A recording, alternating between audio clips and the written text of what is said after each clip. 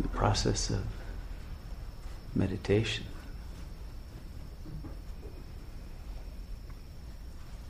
is that of realizing our real self.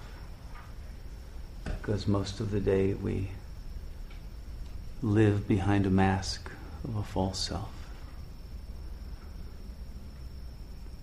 that defends us against either real or imagined attacks or deceptions or difficulties in life, negative projections and rejections, and all of our fears and anxieties projected out into the world. And because we are doing that, our energy is dissipated, and we get exhausted, burned out. We lose ourselves.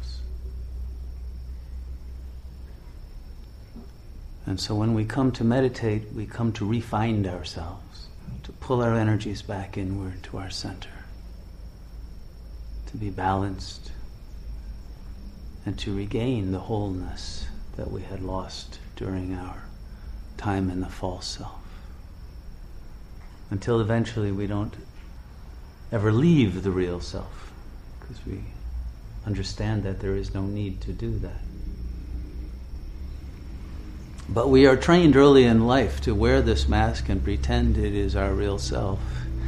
And we have accepted it for so long that we no longer even realize it's a mask. And we think it is all there is, and there's nothing else behind it. So there's the terror of taking it off and not knowing who we are, because our conscious mind has forgotten. But the real self never forgets. The real self always knows and is free of falseness, free of fear, free of desire, free of any of the pathologies of the false ego.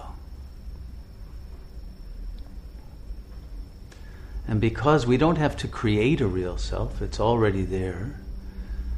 And just by knowing that the ego is false, we can detach from it and experience our liberation now. It doesn't have to be a struggle.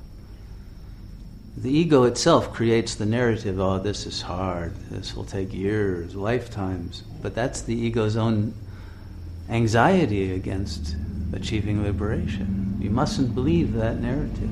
There's no truth to that. This is the easiest thing in the world. What could be easier than realizing who you are?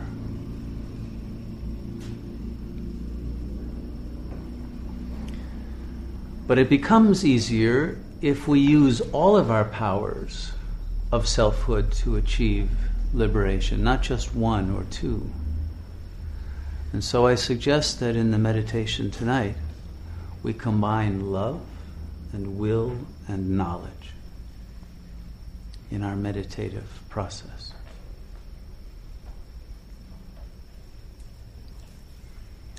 If there is love for God, or for the real self, or the source, or the supreme reality, or your beingness, however you want to language it to yourself, that which is the ultimate perceiver of your world, of your consciousness, the deepest, innermost sense of selfhood.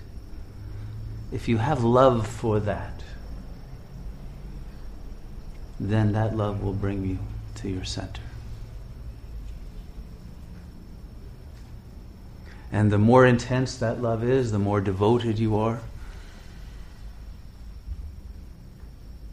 the more intense desire there is to reach liberation and to know God directly as yourself, then the easier and quicker that path is. But also use your will. When there is resistance, use the willpower. There's a margin of free will that can overcome the fear and bring you there more quickly. Use your will. Some people use only will when they're meditating, and then it's a real fight against the resistance. But if the will and the love are combined, then it's an easier way But if you also include knowledge, which is the supreme knowledge that all is one. We are all created by a supreme intelligence. This is a system, this world. Even the naturalists know that. Even the biologists and the quantum physicists know that we're all interconnected. Yogis should certainly know it. But if we're connected and if we are one, it must be that we are one as consciousness. Because there cannot be oneness outside of consciousness. Otherwise you have two billiard balls crashing or fleeing, but you don't have oneness. So our oneness must be the oneness of a single whole consciousness that contains the universe. Once you have that knowledge, then it's very easy, combined with love for that supreme intelligence and the will to achieve liberation from the illusion of separateness and disconnection, and the knowledge that you are that already will bring you very quickly into the state of inner silence and peace and stability as the supreme perceiver.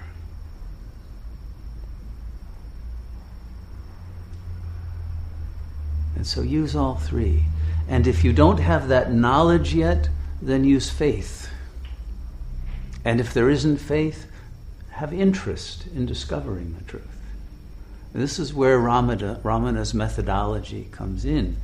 He said you don't need to have any belief. Just ask the question, who am I? Who is the ultimate self that is perceiving the universe? That's all.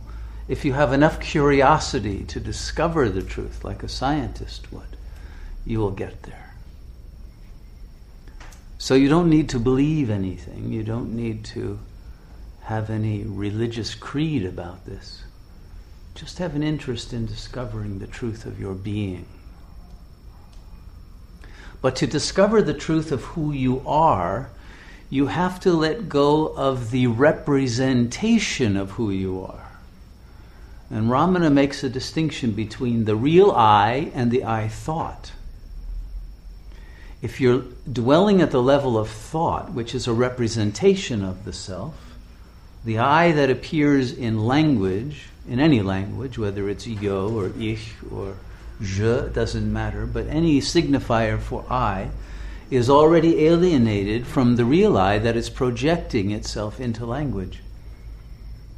And because we're addicted to language, to thinking, we never find out who is thinking.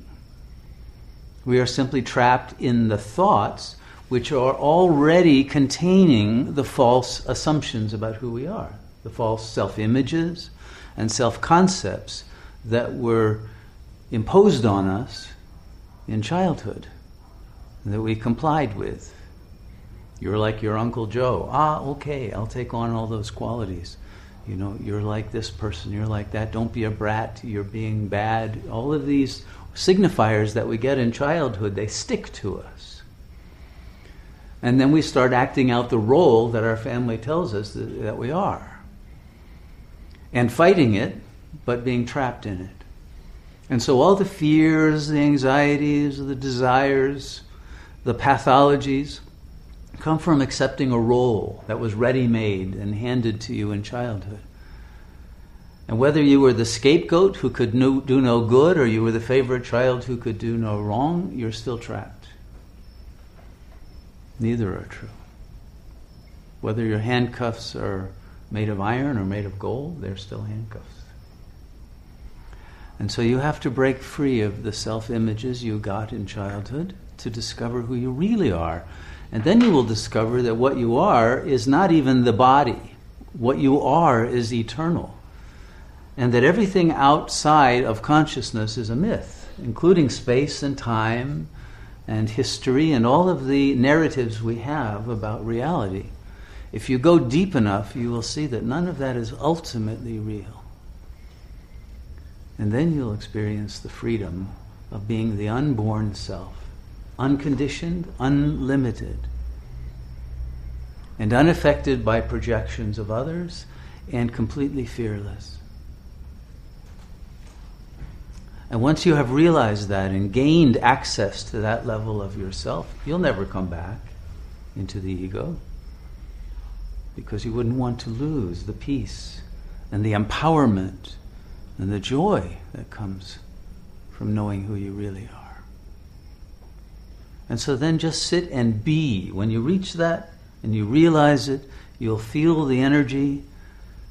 Be that.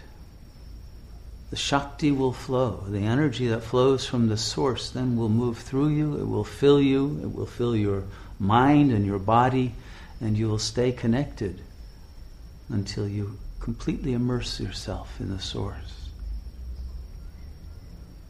So there's nothing to do but be. And in that state, you'll be able to live your life with grace, with wisdom, with clarity, with real meaning and purpose, and with real love, and be a blessing to the world, and help others to realize their godhood as well. This is a time in which people are crying out for truth, for love, for light, for wisdom, for integrity. And the more of us who can be lights to the world and live in that state, the more we can help the whole world face the unprecedented challenges that we now face of climate change, social, political, financial breakdown on a world scale. All of these crises can only be overcome through a spiritual approach, through the transformation of our own identity and the re-empowerment of our being. It's not about converting someone or convincing someone, but be that, and they will feel your energy field, and they will gain power from your presence that is fearless and unshakable in the midst of a changing world that is completely confused and completely without any foundation anymore. Because people have lost touch with what used to be called the Rock of Ages. But they're now building their lives not on that rock, but on the sand that gets eroded in every hurricane and puts people underwater. So build your life on the rock. Realize you are that rock, and you will be able to bring many others to safety.